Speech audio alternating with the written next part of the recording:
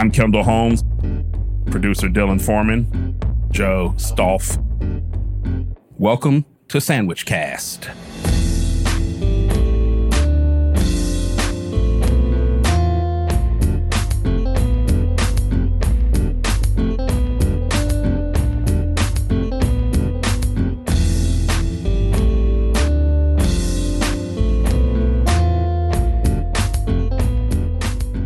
Welcome to Sandwich Cast, the podcast where we talk about sandwiches.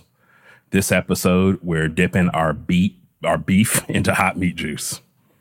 That's right. We're discussing the wettest of sandwiches, the French dip. This is going to be part one of our roast beef series. There are a lot of variations on roast beef that I believe that this is probably the first part in what I imagine will be an extended conversation over several episodes about roast beef sandwiches. It's a huge category. I'm coming to realize. So to kick it off, we'll do the French dip. And here to discuss this flavor bomb of a sandwich is my friend and colleague, Joe Stolf. Am I saying your last name right? Yeah, for the most part. Yeah. Stolf. Stolf. I like Stolf better. That's Stolf. It sounds more regal. There you go. Yeah. So Joe and I worked together at a local restaurant. I was in front of house. He was in the kitchen. But we used to just like vibe on food. And, you know, I was always interested in what was going on back there. But I feel like we mostly vibed about like foraging and whatnot. Because, you're an avid mushroom hunter. Yeah. Oh, yeah. It's a big... tell me about that. Yeah, I got into it probably 7 or 8 years ago. I was camping with a friend, and it just happened to be morel season, and like, you know, me being a chef and all that, I've always been really intrigued by like seasonality and locality. So like, what's more local and seasonal than finding your own food? That's awesome. So we actually stumbled across like 8 or 9 morels of good size, like just kind of first time I ever found mushrooms. My friend had found them before, but then we're actually lucky that we didn't get pretty sick, because then we were kind of on this little high and we found some fiddlehead ferns, and we didn't actually know what we found the right ones, luckily. But can you fuck up and find the wrong fiddlehead ferns? So as far as I know, I didn't do much research since then, but ostrich fern is edible if it's in a fiddlehead form. Sure. And one of the key indicators is that it has a groove in the stalk. So damn. See, I got lucky that I didn't fuck up and pick something else. I would have gotten pretty sick from what I've read. You could have been cramped up and bent over on that one. Yeah, first time I got lucky, but since then, I've still go out. I didn't find any morels this year, but chanterelle season's right around the corner, June to September. So those bloom pretty well out here in this part of the country. They like oak trees, so got a ton of oaks. Got tons of oaks. Yep. Yeah, I am less than an amateur when it comes to mushroom hunting. I guess I have a little mycophobia. I mean, I eat mushrooms all the time, sure. But I'm a little bit reluctant to go plucking them. You know, I have harvested oysters just because I know it's hard to get poisoned by those. Yeah. But for the most part, when I forage, I usually go out in the spring and I try to find ramps. I haven't done that in a few years, but that's one great thing about living in the Midwest is, you have ramps. You got pawpaws too. Pawpaws, yeah. Those are interesting.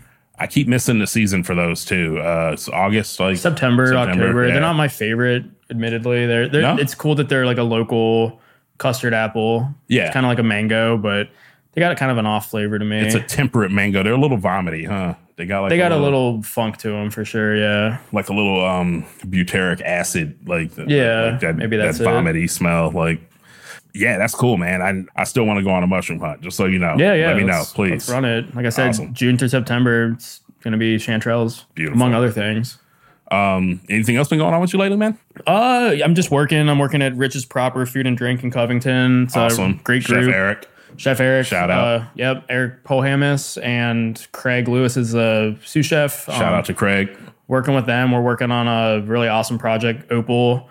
It's going to be a live fire like casual fine dining kind of concept. It's going to be a rooftop bar and grill just up the street from us, like 2 blocks on Madison Avenue. So I'm there. Hopefully any day, it's just working on a build out right now, but we're eagerly waiting. So it's going to be pretty awesome to do something like that. I love a live fire restaurant. That's I worked at a live fire restaurant in California. And the steaks that came off of there were just fantastic. The pork chops that came off of there were even better than the steaks, if you ask me. What I'm hearing now is like, I don't know, 15 years ago, everyone discovered umami, but now they're talking about the sixth flavor might be char. they're saying, so I don't know. It's up for debate, but that burnt nitrate, that's what you're after. It could be a bitter, but it could be confused with the bitter flavor. But well, it's they're like saying that might be the sixth flavor. I feel like that's like a cross between like that bitterness and the umami. Like, you definitely break down aminos break down proteins when you're, when you add fire like that. Sure. So I'm sure there's tons of glutamate and other beautiful amino acids in that char. All right. Well, my spiel normally goes something like this. A sandwich is a local expression of what people on the street, at work, and on the move eat. It's a package of flavors and textures that is the concentrated culinary essence of the working and leisure class. That's kind of, I feel like, in a cultural context, that's, kind of what sandwiches are doing. It doesn't really say anything about how sandwiches are structured or what is in them, but anthropologically, or however you want to think of it, that's kind of what's happening here. I don't think that there's a sandwich that kind of hits that tone more than a French dip. Because it's like, when I think of the French dip sandwich, I think of like old LA, like with like when the fucking streetcars dinging by, people in the derbies, and just a line of lunchtime workers queued around the block waiting for their fucking 10-cent beef dip sandwich, and that's kind of the origin of where this kind of thing comes from. So the story goes, there were two restaurants in Los Angeles, Cole's and Philippe's. They both claim to have invented the French dip. It's not French. Sorry to disappoint everyone. They call it French dip because it was served on French bread. Also, the guy who owns Philippe's was a French person who immigrated to America. He stopped off I think it says he stopped off in Buffalo first, and then he ended up in Los Angeles, opened his restaurants, blah, blah, blah. And then finally he landed on this sandwich trot. And like, there's all this like apocryphal stuff about how, actually one of the chefs accidentally dropped the bun into the jus and served it anyway. And then the French dip was born. Or no, a customer complained about a stale bun and Philippe got mad and dipped it in the juice and threw it at him, but the customer liked it anyway. Oh no, actually he spilled it. There's all these apocrypha around it. And I love that shit. Nobody knows the real story. Right. You know what I mean? It's like they both claim it. And they both have like kind of a plausible, claim to it. Right. So Cole's and Philippe's. Have you been to either one of these spots in LA? I have not, no. I've been to Philippe's. I go to Philippe's whenever I go to LA, but I have not been to Cole's. I don't know why. They're both still around then? They're both still around. Okay. Philippe's claims to be the longest operating restaurant in Los Angeles, like straight up, period. Okay. Cole's had to shut down in like 2008 or something for renovations. So technically they were closed, and they changed ownership, that type of thing. So, these stories are always like super important to people, and they always want to claim the first this, or we did this the longest, or whatever, and that, I guess that just gives butts and seats. People want to come to places like that. So, I love a French dip. Do you like a French dip? I don't have a ton of experience with French dips. I gotta say, my first thing that comes to mind, which is kind of funny, I remember getting a French dip at Quiznos when Quiznos was still around. Dude, Quiznos was awesome. Quiznos, I was just looking this up because I was watching, if you guys are familiar with Nathan For You or not. Yeah. He went Nathan Fielder. Yeah, Nathan Fielder. I was just rewatching some Nathan For You, and Quiznos is kind of like a recurring little like Easter egg, I would say. So we were looking up Quiznos locations, and they're all in like Colorado. I think they came from Colorado. There used to be a bunch in New York in New York City when I lived there. Yeah. And they like gradually like just like went away. I remember the commercials with the little sock monkey or something. Yeah, that was so weird. Late 90s. That like, it was like the pets.com dog, the Quiznos thing. It was like all like a weird collage. it was a very specific aesthetic. Like, yeah, like French dip. I remember that's the first thing that comes to mind. Now I've had French dips since, but I just don't have a ton of, Yeah, well, it's funny that's funny that you mentioned Quiznos, man, because it's just like flood of memories came back. Sure. It was like Madeline's, the Proust Madeleine thing. Yeah, except fucking Quiznos. But Quiznos is great because they toasted the subs. And that was like the big thing. Oh, yeah. It like came out all bubbly and shit. That was really good. Yeah. And it's funny, last time somebody mentioned Quiznos, it made me instantly think of Schlotzsky's. Do you guys remember Schlotzsky's? I don't know. I remember the name, but I don't think I ever went. Oh, man. So good.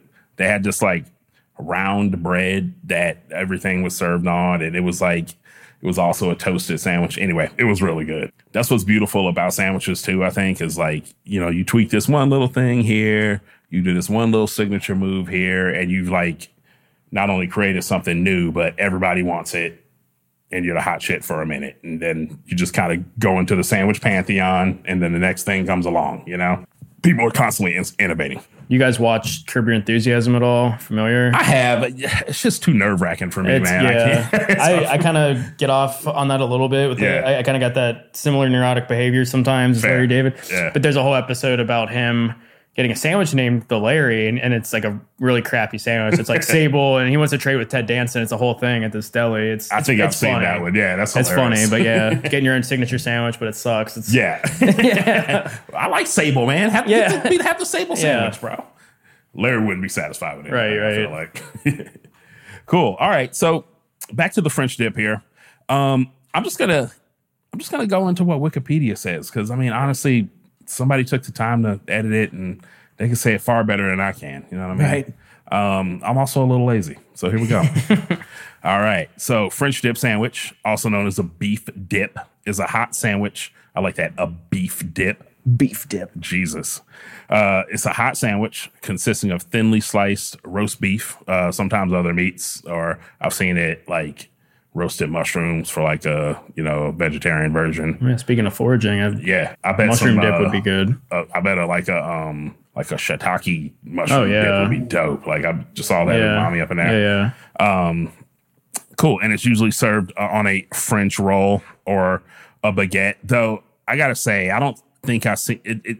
A baguette would be too hard. I feel like, though, it would hold up to the jus, but you want that just slightly crusty, like what they call French bread. It's not a baguette, but it's like just a soft kind of French roll with a little bit of a crust on it. Sure. It's usually served plain, but a variation is to top with Swiss cheese, onions, and a dipping container of beef broth. I think originally they dipped the whole bread into the broth and then served it that way.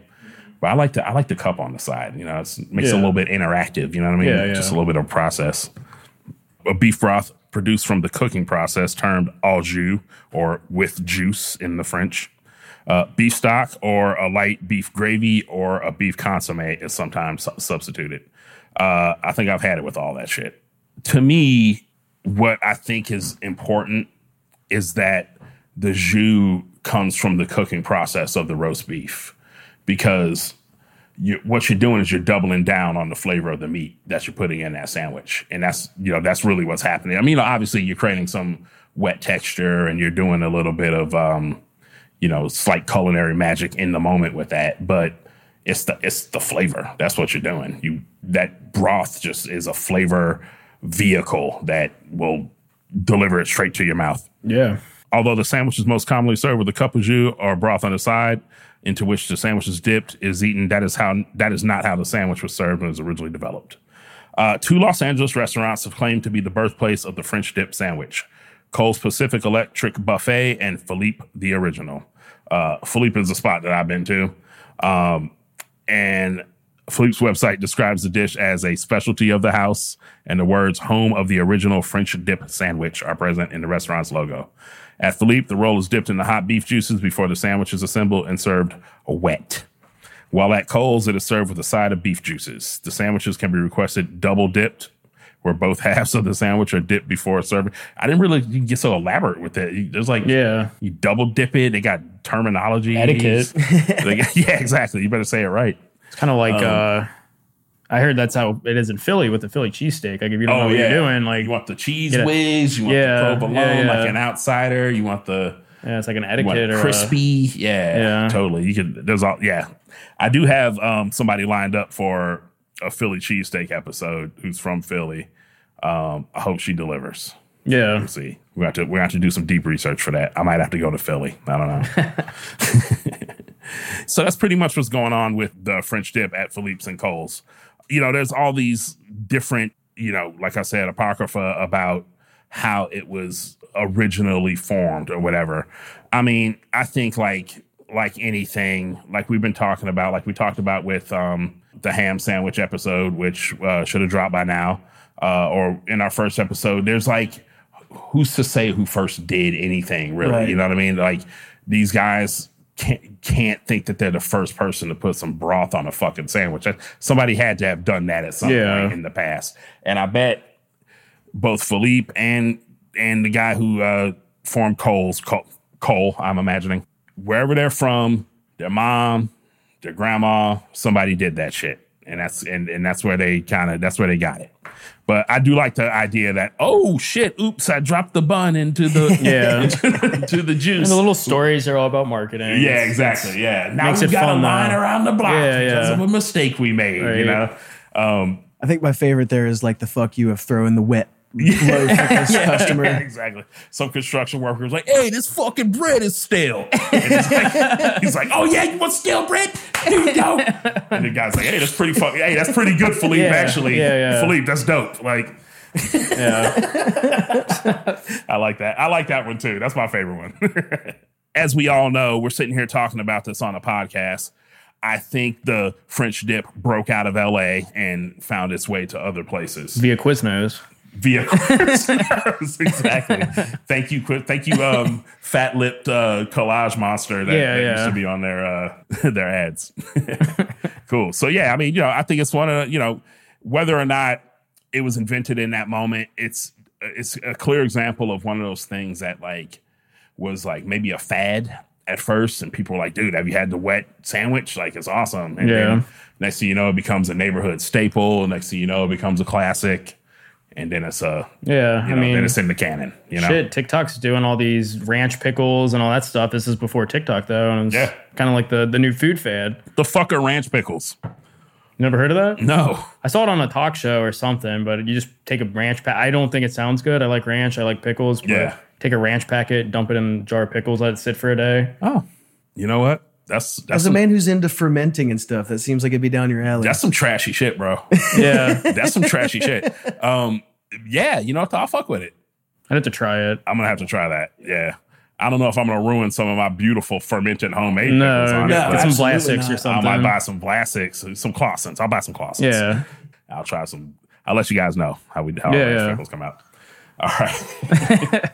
Next episode of the podcast, ranch pickles are the best fucking thing to ever happen to food. Put them on your French dip. It's fucking amazing. It's pickle cast now. It's not sandwich cast. Pickle cast. Hey, that might be season 2. You never know. Cool. All right. So essentially the French dip is a wet roast beef sandwich. Let's be real here. Yeah. It's a wet roast beef sandwich. It's a variation on a soggy sandwich. Yeah. It's a fucking wet sandwich. But in the best way. Like I was saying before, I love that this sandwich, like, it doubles down on the meat flavor by adding the jus. And you just get this like beautiful flavor bomb. It's a nice filling lunch.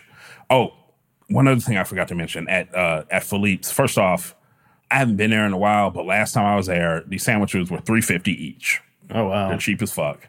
And you can get they had beef and they had lamb. Okay. Yeah. So it wasn't you could get either one. The coffee was 9 cents. Seriously? It was the worst coffee I've ever fucking had. Yeah. It was 9 cents. I think it's 25 cents now. I think they've had to up it. Inflation. Yeah. And they have the hottest mustard I've ever had in my fucking life. Really? Sitting in pots on the tables. You can also buy it to go. Though I think they co-pack it because it doesn't taste the same as the stuff they have on the table. I think they make that shit in-house. And they co-pack the stuff that they sell retail because it wasn't as good, or maybe it was old. I don't know. But anyway, you slather that mustard on there. You got your jus. It's heaven. It's simplicity and it's beautiful. Simple and perfect. Yeah. Absolutely. So as I was saying, the sandwich is a flavor bomb, but it doesn't have a lot of textural, like it's not very texturally interesting. It's meat and it's wet bread. Yeah, kind of mushy. A little mushy, but not in a bad way. I'm not saying that as a negative. I'm just saying that having that bread soaked in the jus, you trade off that texture for the flavor. Yeah, you know. I think to the right bread. You know, I think oftentimes underlooked for sandwiches is the bread. You got to have the good vehicle. Absolutely. So I think with the right kind of bread, I think it would enhance it, soaking up, you know, spongy but crusty at the same time. You just got to have that right balance. Well, that's what I was saying. I don't think if you wanted to gussy this up, I don't think going with a traditional baguette would be too bad of an idea because it can hold up to that juice. You know, the only thing I was saying, I've had a French dip in this way.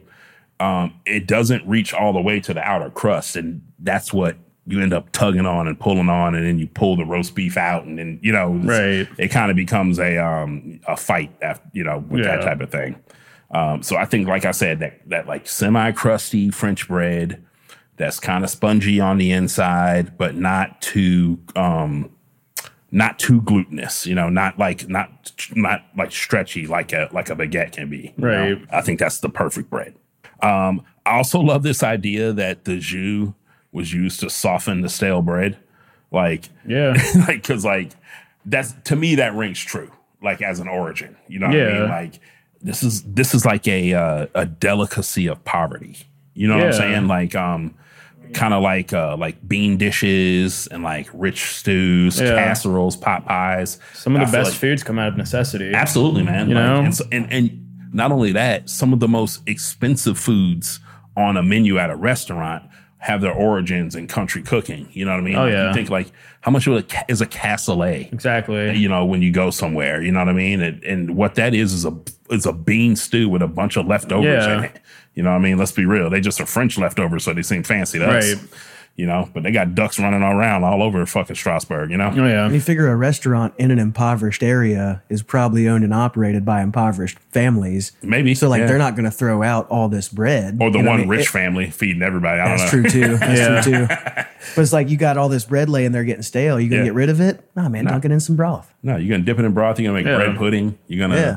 It's a good way to, you know, get your nutrients. I mean, you get your carbs from the bread, you get your protein from the meat, but you get a little added protein, vitamins, minerals from that broth, you know? Absolutely. Yeah. It's a good way to use all of your, you know, use Waste everything. not, want not. Exactly. You know, and, you know, the thing about that is that you stumble on deliciousness all the time by, you know, cooking isn't art. You know, I used to say that it was, but it just shares a lot of things with art. And one of those things is composition, in the fact that you are throwing elements together on a canvas in relation to each other, right? And it's important how they relate to each other, you know? So if you're talking about painting or drawing or whatever, it's, you know, negative space versus positive space, form, function, golden ratios, all that shit. When you're talking about cooking, you're talking about, you know, flavor balances and textural kind of contrasts and things like that. Temperatures, all that stuff. And all those compositions are arranged in such a way, but the palate is your tongue and your nose and the plate itself, you know, if you're in a hot, you know, a cuisine environment where you are plating it, you know? Sure. So all that stuff is incredibly important. And the thing about making art is that when you're boundless, it's hard to make that art. But as soon as you set some parameters for yourself and you have some, you know, some clear limitations on what you can and can't do, it suddenly becomes, the possibilities suddenly seem endless. And I think the same thing applies to how a lot of these dishes came around. People just had what they had and they put it together. Guess what? It was fucking delicious. And because it was delicious, they replicated it and they tried it again. And their cousin down the road tried it again. And their grandma in the next village tried it. You know, and, you know, next thing you know, it's a thing and there is a way to make it. It becomes codified, you know? And similarly, I think it's really interesting if you think of, like, for instance, something I heard, mint pairs well with lamb. It's a classic pairing. Oh, yeah. if you watch what the lambs will eat, they eat a lot of the wild mint growing, so they think that will naturally pair. I mean, or what you eat. Also, they, hay smoked chicken is a big thing. I mean, chickens are hanging out in hay, probably eating some hay, so it kind of just makes sense that their environment influences certain flavor profiles. And it makes sense that the chef would choose those things to pair with those meats because it's around. Yeah. Just like, you know what I mean? Like, just like for the chicken, it's around for the cook, why not? You might not think chicken and coconut because they might not be around. Right. But yeah. Maybe that's, I'm sure. I mean, but in Thailand, sure. Yeah. In Thailand, yeah. You know what I mean? But yeah, I guess in France, you don't think that, for instance. No, but you do think chicken and, corn. And corn, or chicken and Bordeaux wine, or I'm sorry, Burgundy wine. Sure. Yeah. And mushrooms. Yeah. What's that? Coq au vin. Delicious. Oh, yeah. Yes, please. It's probably why any sort of pig meat can be paired with literally garbage and it still tastes good. Yeah. Those motherfuckers eat everything. Right. Or apples. Apples. Pork and apples is like super classic combo. And pork and cherries, too. I see that a lot, too. Yeah. I mean, it's such a sweet meat. It lends well to the... pork is fun for me. Pork's great. Yeah. And a little more... So versatile. Yeah. Versatile. Absolutely. Yeah. Sorry we didn't have you on the ham episode. Oh, that's okay. Yeah. It was a fun conversation. Yeah. Yeah. Okay. So, this idea of like it being refined and honed over generations is one of those things that like I think constantly comes up on this show because, we're just talking about these food ways that don't really belong to any one person or any one culture even in cultures that can claim something. There's a connection to something else. You know what I mean? That LA can claim the French dip, but the guy was from France and he spent time in Buffalo. You know what I mean? He brought all of that stuff with him, and that's amazing to me. I just love that. So speaking of Buffalo, we have a couple of variations on this sandwich. I can only come up with 2 in my research, but maybe you guys can think of more. I don't know. Now that being said, we already are talking about a variation of a roast beef sandwich. So we're like in like sub category territory here. And that will lead me to one digression I do want to go on. And maybe you guys can bear with me, help me out here a little bit. Joe, one of the major projects that Sandwich Cast is engaged in is trying to like create like a genealogy of these sandwiches, like a family tree. Okay. A little taxonomy kind of. A taxonomy. Thank you. Sure. That is exactly the word I mean. And I'm just trying to think of the best ways to organize, these sandwiches in a way that makes sense and that it can, show the relationship of sandwich to sandwich, blah, blah, blah. And, I'm just trying to come up with the organizational strategy here. Sure. So, do you have any like initial thoughts on that? What's your instinct if somebody's like, how would you organize these sandwiches? Where would you start?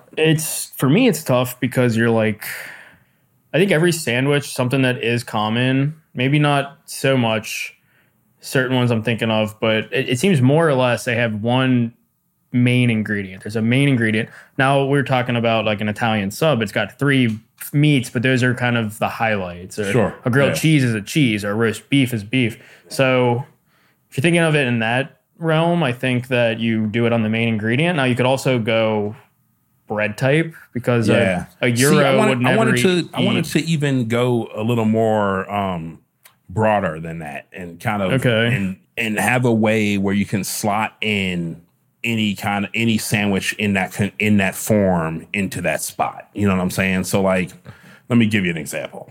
And I don't even know if this is the right way to think about it. But in the animal kingdom, you have like archaea, protea, and fungi, I guess. And then all those break into their separate, phyla and families and genera on down to species, right? I was trying to get towards something like that. Right. And I feel like, and I did see some problems when I started to explore it further down into the subgenres on this division. But I feel like an important division, and maybe it doesn't have to be the archaea and protea of the whole thing, but is it served on a whole loaf or is it served on sliced bread? Okay. You know what I mean? Yeah. Is it a hamburger bun or is it sliced from a loaf? Is it a roll or is it sliced from, you know what I'm saying? And the difference being that the crust is pretty much around the whole sandwich or it's just on the edge of the sandwich. Right. So in that sense, would a burger and a hoagie be in the same? They would be in the same, category, kingdom, I guess, in the analogy. Sure. Right? Okay. And sliced bread, but a patty melt would be in a different kingdom. Not a burger. That's what, and it was when I was considering the patty melt is where I came into that problem because they're both burgers. So is it more important to categorize both of those as burgers, or is it more important that one is on this bun and one is on sliced bread? Because they are completely different experiences. Well, I think the term burger refers specifically to the fact that it's ground beef in a patty form. So that would be more like what he's talking about. Ingredient. Your ingredient. Yeah. You're kind of expanding beyond that. So what your definition is beyond burger. Like those would fall into burger, but in your taxonomy. So I do have like even a subcategory of those, and maybe this is where it should start. But like you have a cold cut sandwich, right? You have a cooked sandwich, and that obviously has a whole array of things that it opens up. We talked about the paste sandwich, so peanut butter and jelly, pimento cheese, cucumber and cream cheese, that type of thing. Right. Pate. It's a paste sandwich. It's a kind of its own thing. Right. There's a salad sandwich, chicken salad, tuna salad, that type of thing. And we came up with, did we call it the cuisine sandwich? The meal sandwich? Basically, like more in the cuisine. I think it was a cuisine sandwich, but like croque monsieur, a hot brown, things it's not necessarily open faced, but you need a knife and fork. It's covered in a sauce of some sort, but it's still a sandwich, And so you can go into cold cut. You could talk about an Italian deli sandwich. You can talk about a Jewish deli sandwich. You can talk about a club sandwich, and then you kind of have those subcategories. Cooked sandwich. This is where I spent the most time on last night. Shaped ground. So a burger, a meatball, a falafel. Okay. Those are all shaped ground foods that are then processed in some way, cooked, baked, fried, whatever, and then put into the sandwich. You have loose meat sandwiches, manwich, pulled pork, that type of thing. Yeah. And that's kind of its own thing too, right? Right. Barbecue sandwiches kind of cross-hybridized with loose meat a little bit. Fried chicken. Falafel kind of comes in there, obviously, and then direct heat. So grilled chicken sandwich, baked chicken sandwich, seared on the pan, So I feel like those are like the kind of ways that I, in my mind, immediately wants to parse these things and the way that can create the most kind of connections. I feel like the only way to solve this issue is going to be, because if you want one singular path that leads you to all the different branches in a single tree, comparing it to like an animal thing or like evolution or family tree, those don't have anything to do with what's actually in the tree. It's change over time. That's true. So if you want a singular family tree of sandwiches, you'd have to do it chronologically. Maybe I'm stuck on the wrong metaphor. Maybe it's not about a family tree. If you want to do it based on the construction of the sandwich, the ingredients, you would have to have several different trees. Like one tree would be for the bread. One tree would be splitting it up amongst the meats.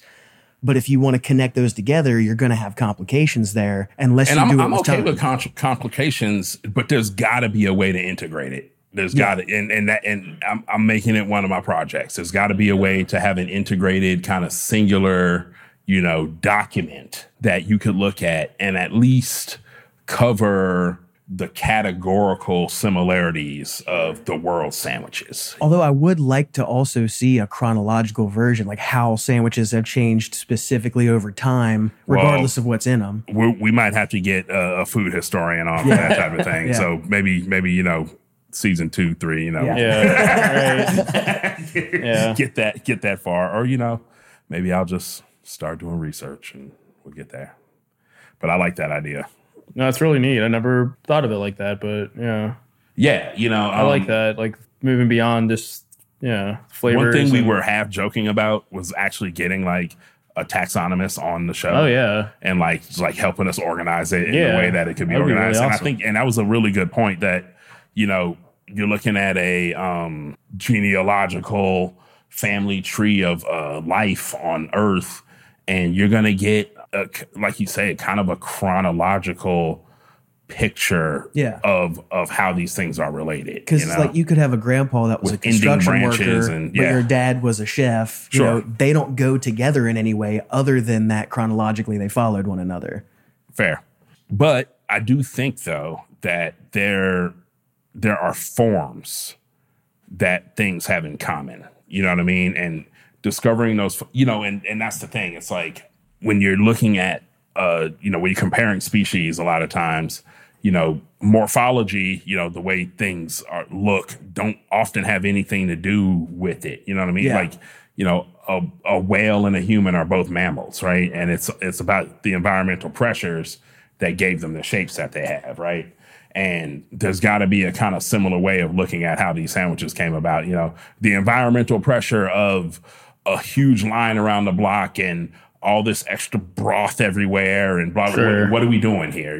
Like somebody had the innovation to put it all together at some point, But then you run into like those problems where it's like, you have more in common genealogically with mushrooms than you do with ferns. Sure. But you'd think just looking at them, no, mushrooms and ferns have way more in common. Right, exactly. So like there's just such a complicated arrangement going on there. Yeah, but it's traceable though.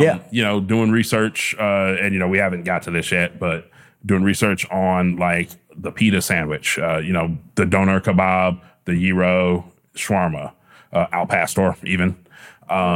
It all comes from Turkey, and it's all like Turkish immigrants going to these separate places and the doner kebab being transformed by the local, culinary culture there. The gyro, they ground the lamb and put it on the spit instead of whole pieces. They use different spices in Lebanon, they use pork in Mexico, so just the different ways that people do shit, When we say that, it made me think a little bit of what we were talking about, maybe like different variations, but like it makes me think of birria tacos because you're dipping you're dipping the goat taco in the goat consomme. That's a good segue actually into variations. Yeah, because you could totally say that birria tacos is a variation on the French dip, Mexican dip. I mean, consomme is a very French. It's not. I don't think Mexican cuisine. When I think consomme is very French. No. So there has to be some French influence. But there. I mean, brodo or whatever they call it.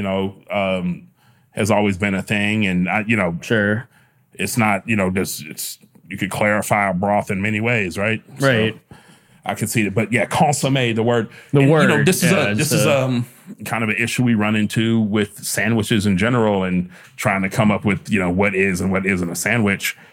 You get stuck on this word sandwich because it comes from English, excuse me, and it's not. And consomme comes from French, but that's the word we have for a clarified broth.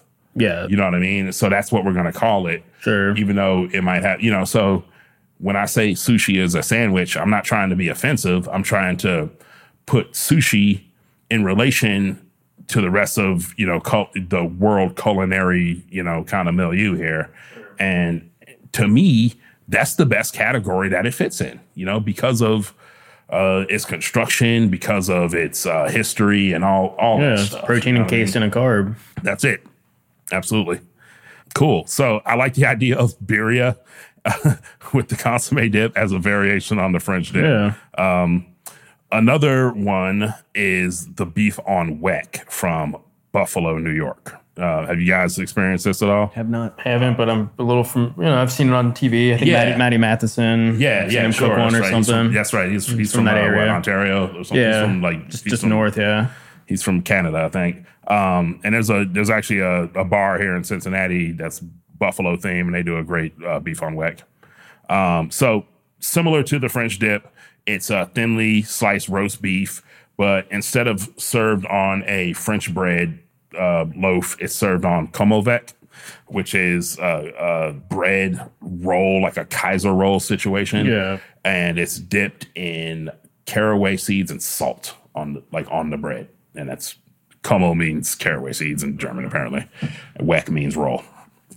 So caraway and salt roll. And that the way they do it is they dip the bun and they serve it to you with a bunch of fucking horseradish on the side. Man. Sounds good. Real good. Really good. It's on a round bun, though. It's not on a round roll, bun, like a Kaiser roll situation. Sure. Yeah. And it's like, got an egg wash, it's glossy, it's like, it's really good. Right. And the other variation I found was Chicago Italian beef. Yep. So thin sliced roast beef, this time usually on like a long kind of hoagie roll. And it usually has like a spicy giardiniera on it. Or if you don't like spicy, you can get sweet peppers. And whenever I've seen it, they like basically just pour some of the juice in the serving dish and just plop the sandwich in it almost need a knife and fork. It's wet as fuck. Yeah. You can't, you pick it up, it falls apart. You need a knife and fork. Yeah. This might be on the border of a cuisine sandwich. I don't know. It's like almost there, but it's decidedly not served in a cuisine setting. It's fast food. It's, you come and get it, you take it home. It's what the show The Bear was. Man, what a fucking great show that was. It was awesome. I really enjoyed it. Did you get like anxiety like all the other chefs who I powered through it, and the first day it came out. Yeah, that's actually when I got Hulu. I got Hulu because of that. Yeah. And, powered through it. I think the second season's due June. Anytime, yeah. June, in a month. June or July, yeah. That show is so good, and I powered through it too. Like when I was a stay-at-home dad. Sure. So I was just like, nap time, I'd watch like 4 of them. And my wife came home. I was like, you have to watch this show. And I watched it again with her. It's so good. But yes, that is a show about a Chicago-style Italian beef restaurant. And more than that, of course. So I love the addition of birria because I can only find those 2 variations.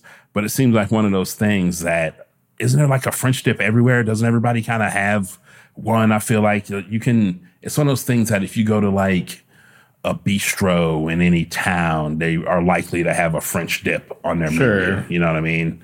You could probably find one in any town you're in. Yeah. It's just interesting how things get to that point, Yeah. So we were talking about the categories a minute ago. Where does this lie? Where does this go? So, is it a form like a hoagie? Would that be its own? Yeah, I mean, it's like is it a cuisine I'm not sandwich? quite sure if it's not a cuisine sandwich. It's definitely a cold cut sandwich. Even though it's served warm, thinly sliced meat. It's thinly sliced meat. Sure, that comes from when I think of cold cuts, they're usually preserved in some way. They're usually like cured. That's the word I'm looking for, with some nitrates or just salt or something. I mean, turkey's not, but it is. It's not. Yeah, I mean, especially if you get it from the grocery store, it's got some type of preservative in it. Now, roast beef typically is not made by adding nitrates. I've seen versions of it. Like, I'm sure if you get it from the deli, it probably has some pink salt or something in it. When I make it, I just use salt. Yeah, and seasonings. I worked at Eckerlin Meats for a couple years, and we actually developed a really awesome Sakura Wagyu roast beef. With we were getting one of the round cuts. It wasn't IF round. It was either top round or bottom round. I want to say it was top round though. And roast beef usually is made from round. I think personally, it's the best. Yeah, Agreed. I mean, it slices better. Like if you're doing something from the shoulder, like the chuck, it's the grain. It's the grain. It's the grain. Right. It's the round comes from like the back of the back leg of the cow. So hey, Dylan, that's beef ham, buddy. Beef ham. That's the beef butt, man. Basically, yeah.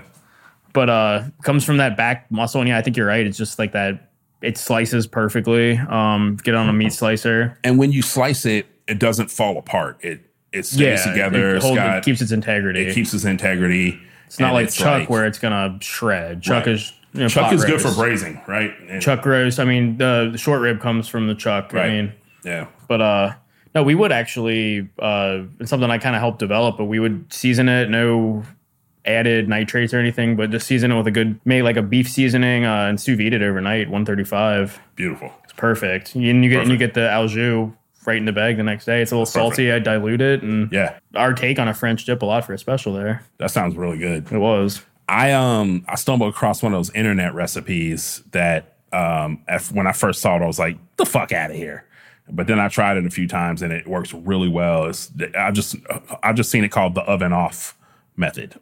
And what you do is you season it. And what I like to do is I like to do like 3% salt by weight.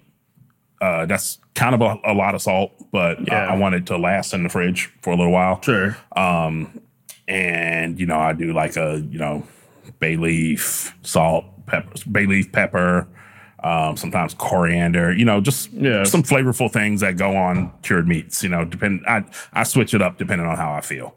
And you wrap that in foil, or you let it sit overnight, and you turn your oven on as high as it'll go, basically. Not broiler, but like 525, something like that.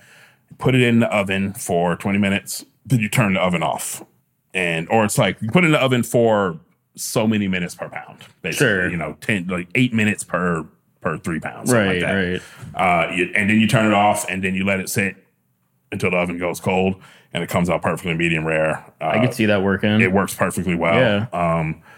And it's one of those things where I was kind of like, that doesn't sound safe. It doesn't really, I don't know about that. Right. But it comes out perfectly beautiful every time. I can see that working. Yeah. And then, what I would do is I would like slice half of it, vacuum seal it, and then vacuum seal the other chunk. And then, that usually ended up in, in a dinner at some point or whatever. Right. But I love that idea. I think a lot of people just like, it's what they say. It's literally roast beef. They put it in a low, slow oven. Yep. And let it cook and let it go. I mean, every culture does roast beef, but there's a big like English cuisines known for their Sunday roast. Absolutely. And I think that's what like French dips and just roast beefs are an amalgamation maybe of that classic English roast leftovers. Beef. Yeah. Absolutely. I mean, I think this is what the Earl of Sandwich was probably eating at the gambling table. Right. It's probably a roast beef. Maybe it was sandwich. A French dip. Could have been a French dip. Yeah. Bring me some jus too, servants. I want to keep gambling.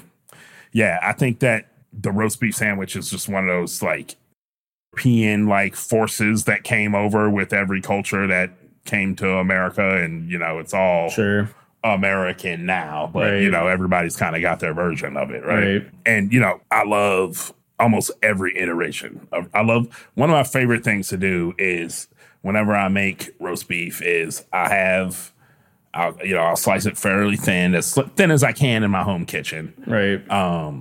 Sliced bread, lots of mustard, lots of horseradish, cheddar, and sliced raw onions. That's all I want. Sounds great. It's fantastic. That's like a pub sandwich. I feel like that's like pint of bitters, that like cold ass sandwich. Like it just, like sounds perfect to me. Like, it's one of my things. And not come to think of it, that sandwich would not suffer at all from a little cup of hot beef juice next to it. Oh, wouldn't. That sandwich would not suffer at all that way. Oh man. And I don't want to blow my load for roast beef sandwiches for future episodes, but I just got to give a shout out to this spot in Brooklyn called Rollin' Roaster. And it was a roast beef spot a la Arby's, but local and, not weird and industrial, We have the meat. We have the meats. Is that Ving Rhames, I think? I think Ving Rhames does the voice for that. Yeah. Hilarious. Make that money, Ving. Yeah. But anyways, way down near like Coney Island, and I would like get a hankering and I'd ride my bike all the way from North Brooklyn down here. It was like a fucking hour and a half bike ride. Wow. And I get down there and like inevitably when I go there, it'd be like 20 firefighters getting some rolls. It's just Brooklyn as fuck. And it's a roast beef sandwich. It came on like an onion roll, like a squishy onion roll, egg and onion. And you can get, they're cut rare for you. They cut medium rare. Okay. They cut well done. You can get like cheese sauce on it, like fucking queso basically. And they make it wet. You want to dip it in there, they dip it for you, Sure. So I'll throw Rollin' Roaster on there as another kind of variation, even though it's not technically a dip sandwich. If you want it that way, you can get it that way.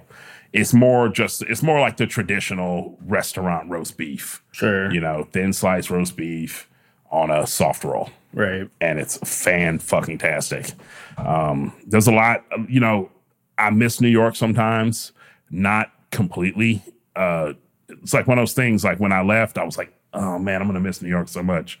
And then like 6 months later, I was like, damn, you know what? I don't miss it. It's like I was just fine where I was, because it's a hectic place. It's hard to live there, Sure. It's an amazing place, But one thing I do miss, man, is one, Chinese food. And two, like Rollin' Roaster. Yeah. Rollin' Roaster, bro.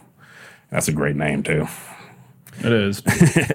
Cool. All right. So I think those are like the variations on the French dip. It's a very simple sandwich. So there's not going to be a lot of ways you can fuck with it. You don't want to add lettuce. You don't want to I don't want tomatoes on my. No. You know what I mean? Like it just gets in the way of what we're doing here. What about cheese? I was going to say maybe some cheese. The one thing I will say about that is that if the cheese is laid on too thickly, it gets gloopy. Yeah. And it drops into I've experienced this. It drops and it into the. Coagulates a little bit. It gets hot and it just doesn't. So like maybe a nice piece of like sturdy, like Emmentaler style Swiss cheese. Sure. Not provolone where it's going to get droopy. Right. Not Gruyere where it's going to melt all into it. Right. Like a real like nice. Fairly sturdy, bouncy cheese, that melts.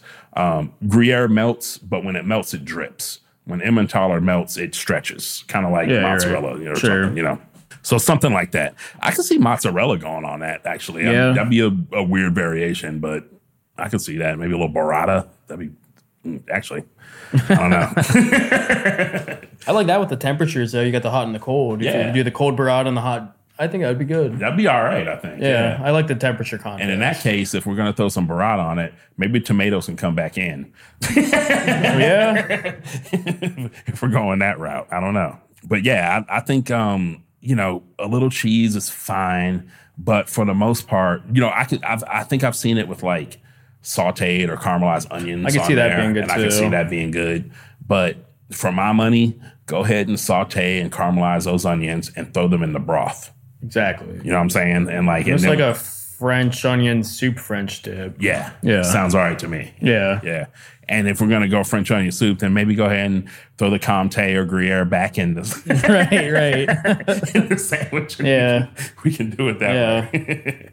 But, in that case, I guess I'd want it like a fairly like thick slice so it doesn't run too much. It's not too melty. I see what you mean. Yeah, not you not don't want grated. Yeah, you don't like a cheesy broth necessarily. Right, exactly. All right, cool. So any other notes on variations? You guys, like I said, super simple. Cool. I can't think of like a condiment that would work with that even. Mustard. I could see mustard. Would it? Horseradish. But like with the problem of like the cheese dripping in, would you not have like the dripping mustard problem? But see, you just have to have it soak into the bread enough. The problem with the dripping cheese is that it like cools it way down, and it just like made it like weird and like it just like kind of messed the texture of the jus up a little bit. Whatever, it's all going in the same hole. Like, not every sandwich needs cheese either. I think people need to be aware of that. Not everything needs cheese. We do fried chicken sandwiches at Rich's, and people add cheese, and I'm like, why? You don't really need that. I don't really want a piece of cheese on my fried chicken. Yeah. That being said, I don't really want a piece of cheese on my grilled chicken either. No. Like, I don't really need that. Exception, goat cheese. Okay. Yeah. But that's more like a spreadable condiment at that point. Yeah. It's like cream cheese almost. Something like that. Yeah. But like, I don't really need a slice of like semi-firm or firm cheese on it because it's it makes it like texturally complicated at that point. And all that breading and everything, and then you got the like almost gummy cheese in that situation. Not everything needs cheese. Agreed. Not everything needs cheese, ladies and gentlemen. That's Sandwich Cast rule number 3. And if you're going to serve me something with cheese on it and you do that Waffle House bullshit with just like the American single square on there, fuck you. Yeah. Fuck you. Except in a grilled cheese. And grilled cheese. You better give me that square. For sure. Honestly, on like a some would say that American cheese is the best burger cheese. I might say that. It depends on the burger. Exactly. Yeah. On a griddle burger, absolutely. Yeah. On a bistro burger, maybe I'll take some Swiss. Yeah. You know? Havarti, something like that. Yeah, something like that. Or like I do love like a bacon blue burger. Like I'll do one of those occasionally with the caramelized onions. Oh yeah, that's pretty legit. All right, we're not talking about burgers here. We're talking about French dips. All right, cool. So yeah, all right. I mean, those are variations, and that's beautiful. And I love like the work that we're able to do on the category parameters, because I think that there is a way to group these things together. And this so far is a cold cut sandwich. It's cooked and it's served on a whole loaf.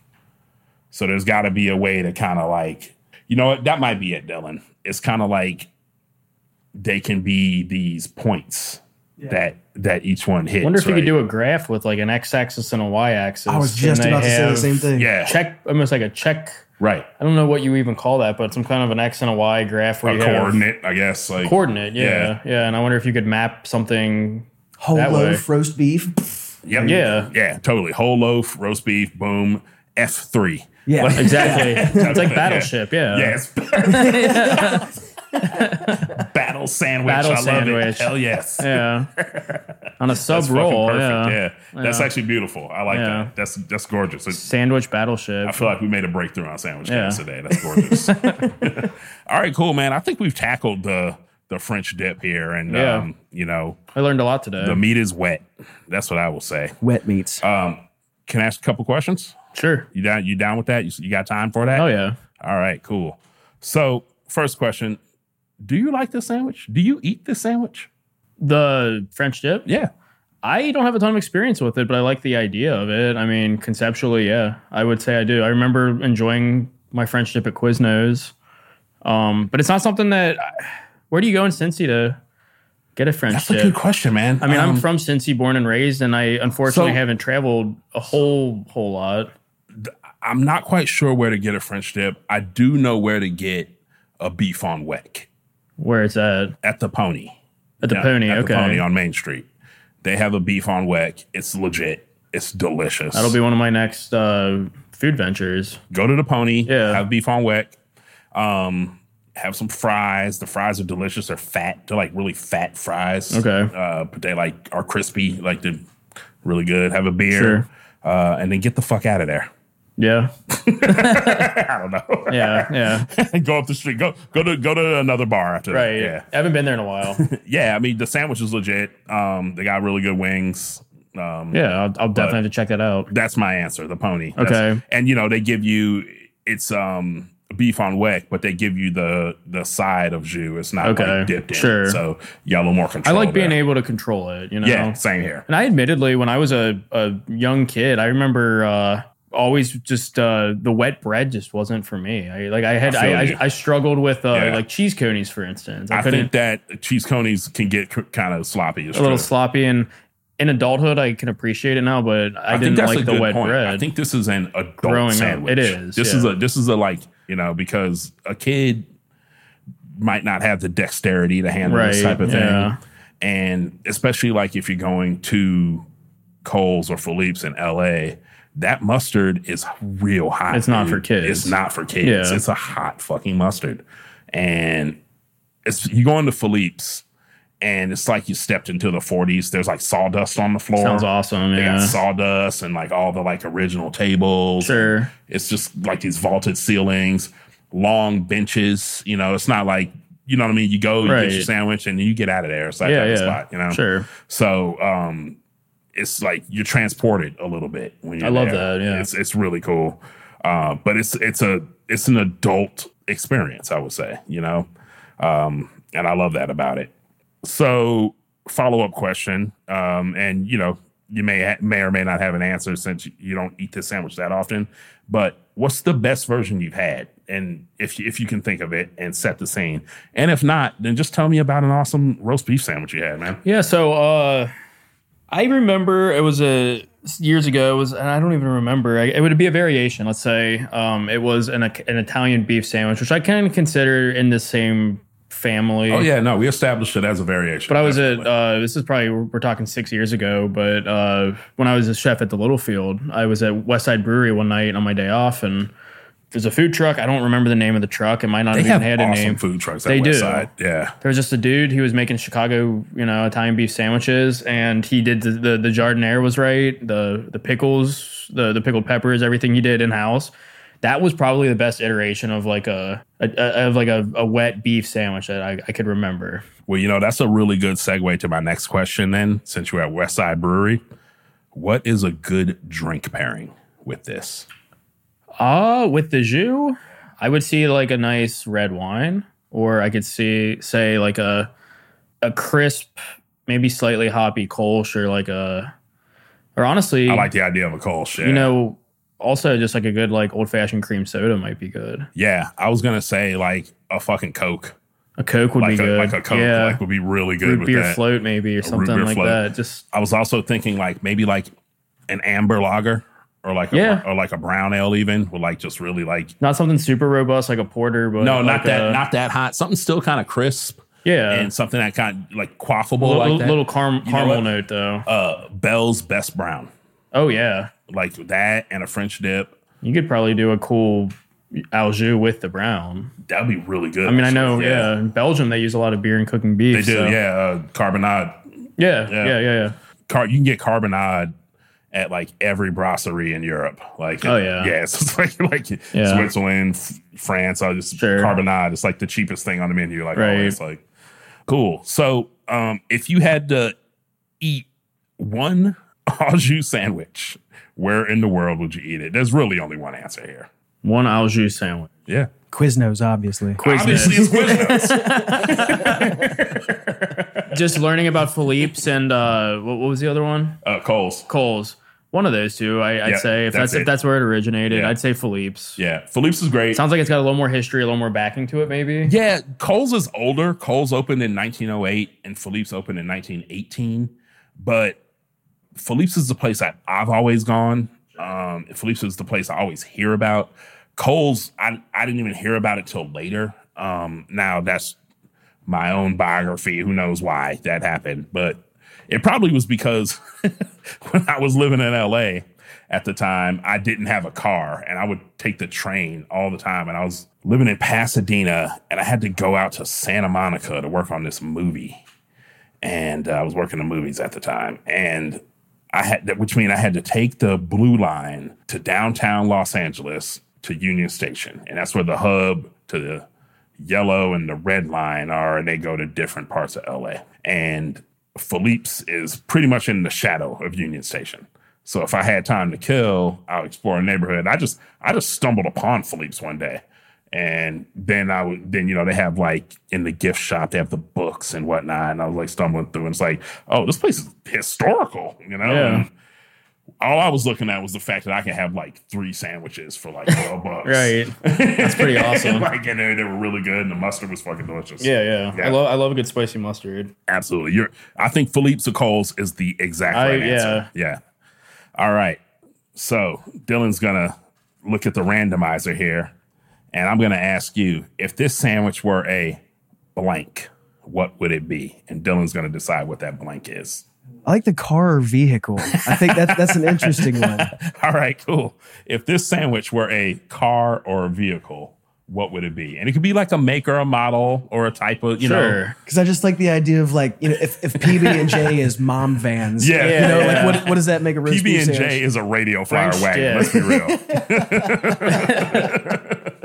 What is the Ferrari of sandwiches? Oh man, it's got gold and caviar on it. I'm kind of thinking like a Lincoln Continental, maybe. Like I could see like something old school, classic, a town car, a town car, maybe. Yeah, Lincoln Town and Country. It. Yeah, one of those big boat cars. You don't, Yeah, but here's the thing about those they look generic, but like a town car is like fucking like $70,000. Oh yeah, like what would be something that maybe looks kind of classy, but is actually cheap?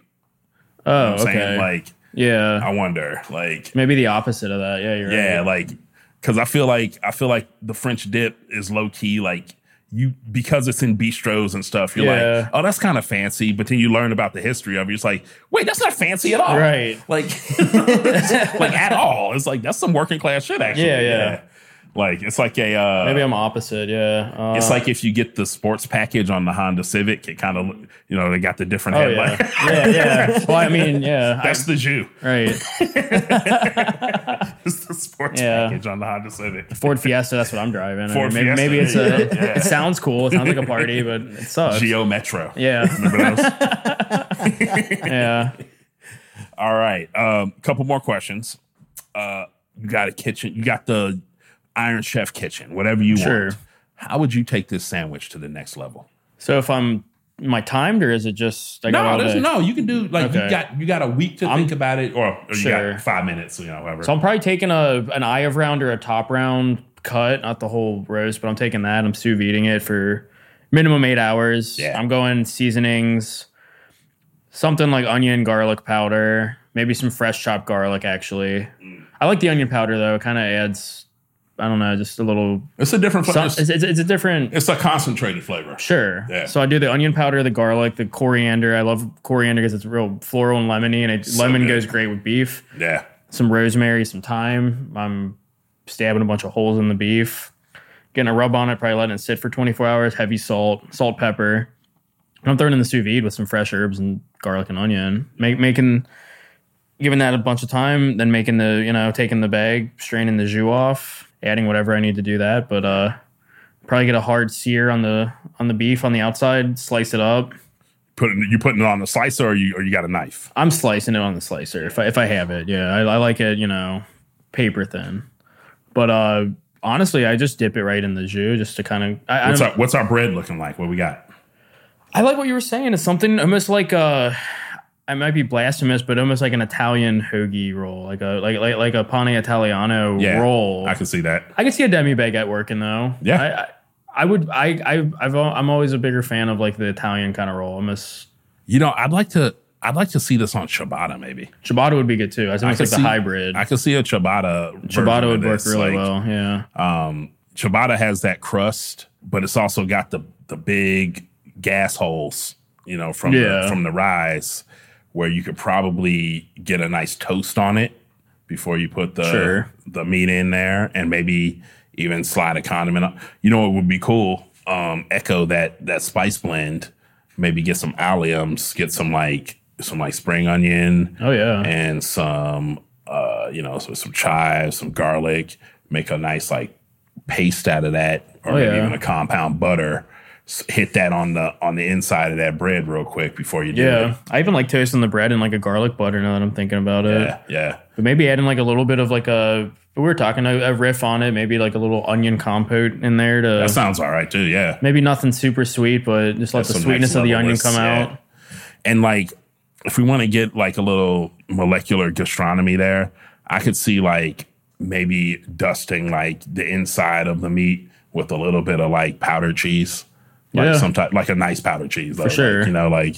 Just so you get a little bit of cheese flavor, but doesn't add any moisture, doesn't do anything else except give you just that hit of cheese flavor. A little hit of, yeah. Yep. I like that. Hella hot mustard, please. I like the hot mustard idea. Yeah. Maybe a condiment made with the hot mustard and some horseradish in that. Maybe a spicy horseradish mustard Dijonaise kind of. Dig it. Yeah. I'm eating that. That sounds real good. Sounds awesome. So give me that. Give me your beautiful sous vide roast beef. You know what? Give me a ciabatta loaf. You know what I mean? The ciabatta dough, but cooked in a demi baguette form. Give me some of that onion compote on one side.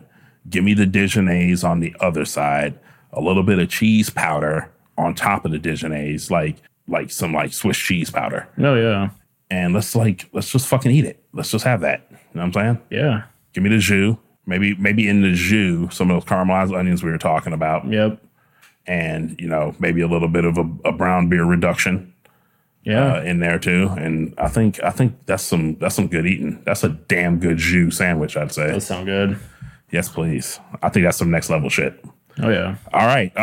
Final thoughts, hot takes, poems, odes, haikus to this sandwich? I can't think of any poems specifically about the French dip. And I learned a lot today. Have one in your back pocket. No, this is great. I learned a lot about the French dip. I'm hungry now. I know. Yeah, that's a problem with this podcast. Yeah, we might have to.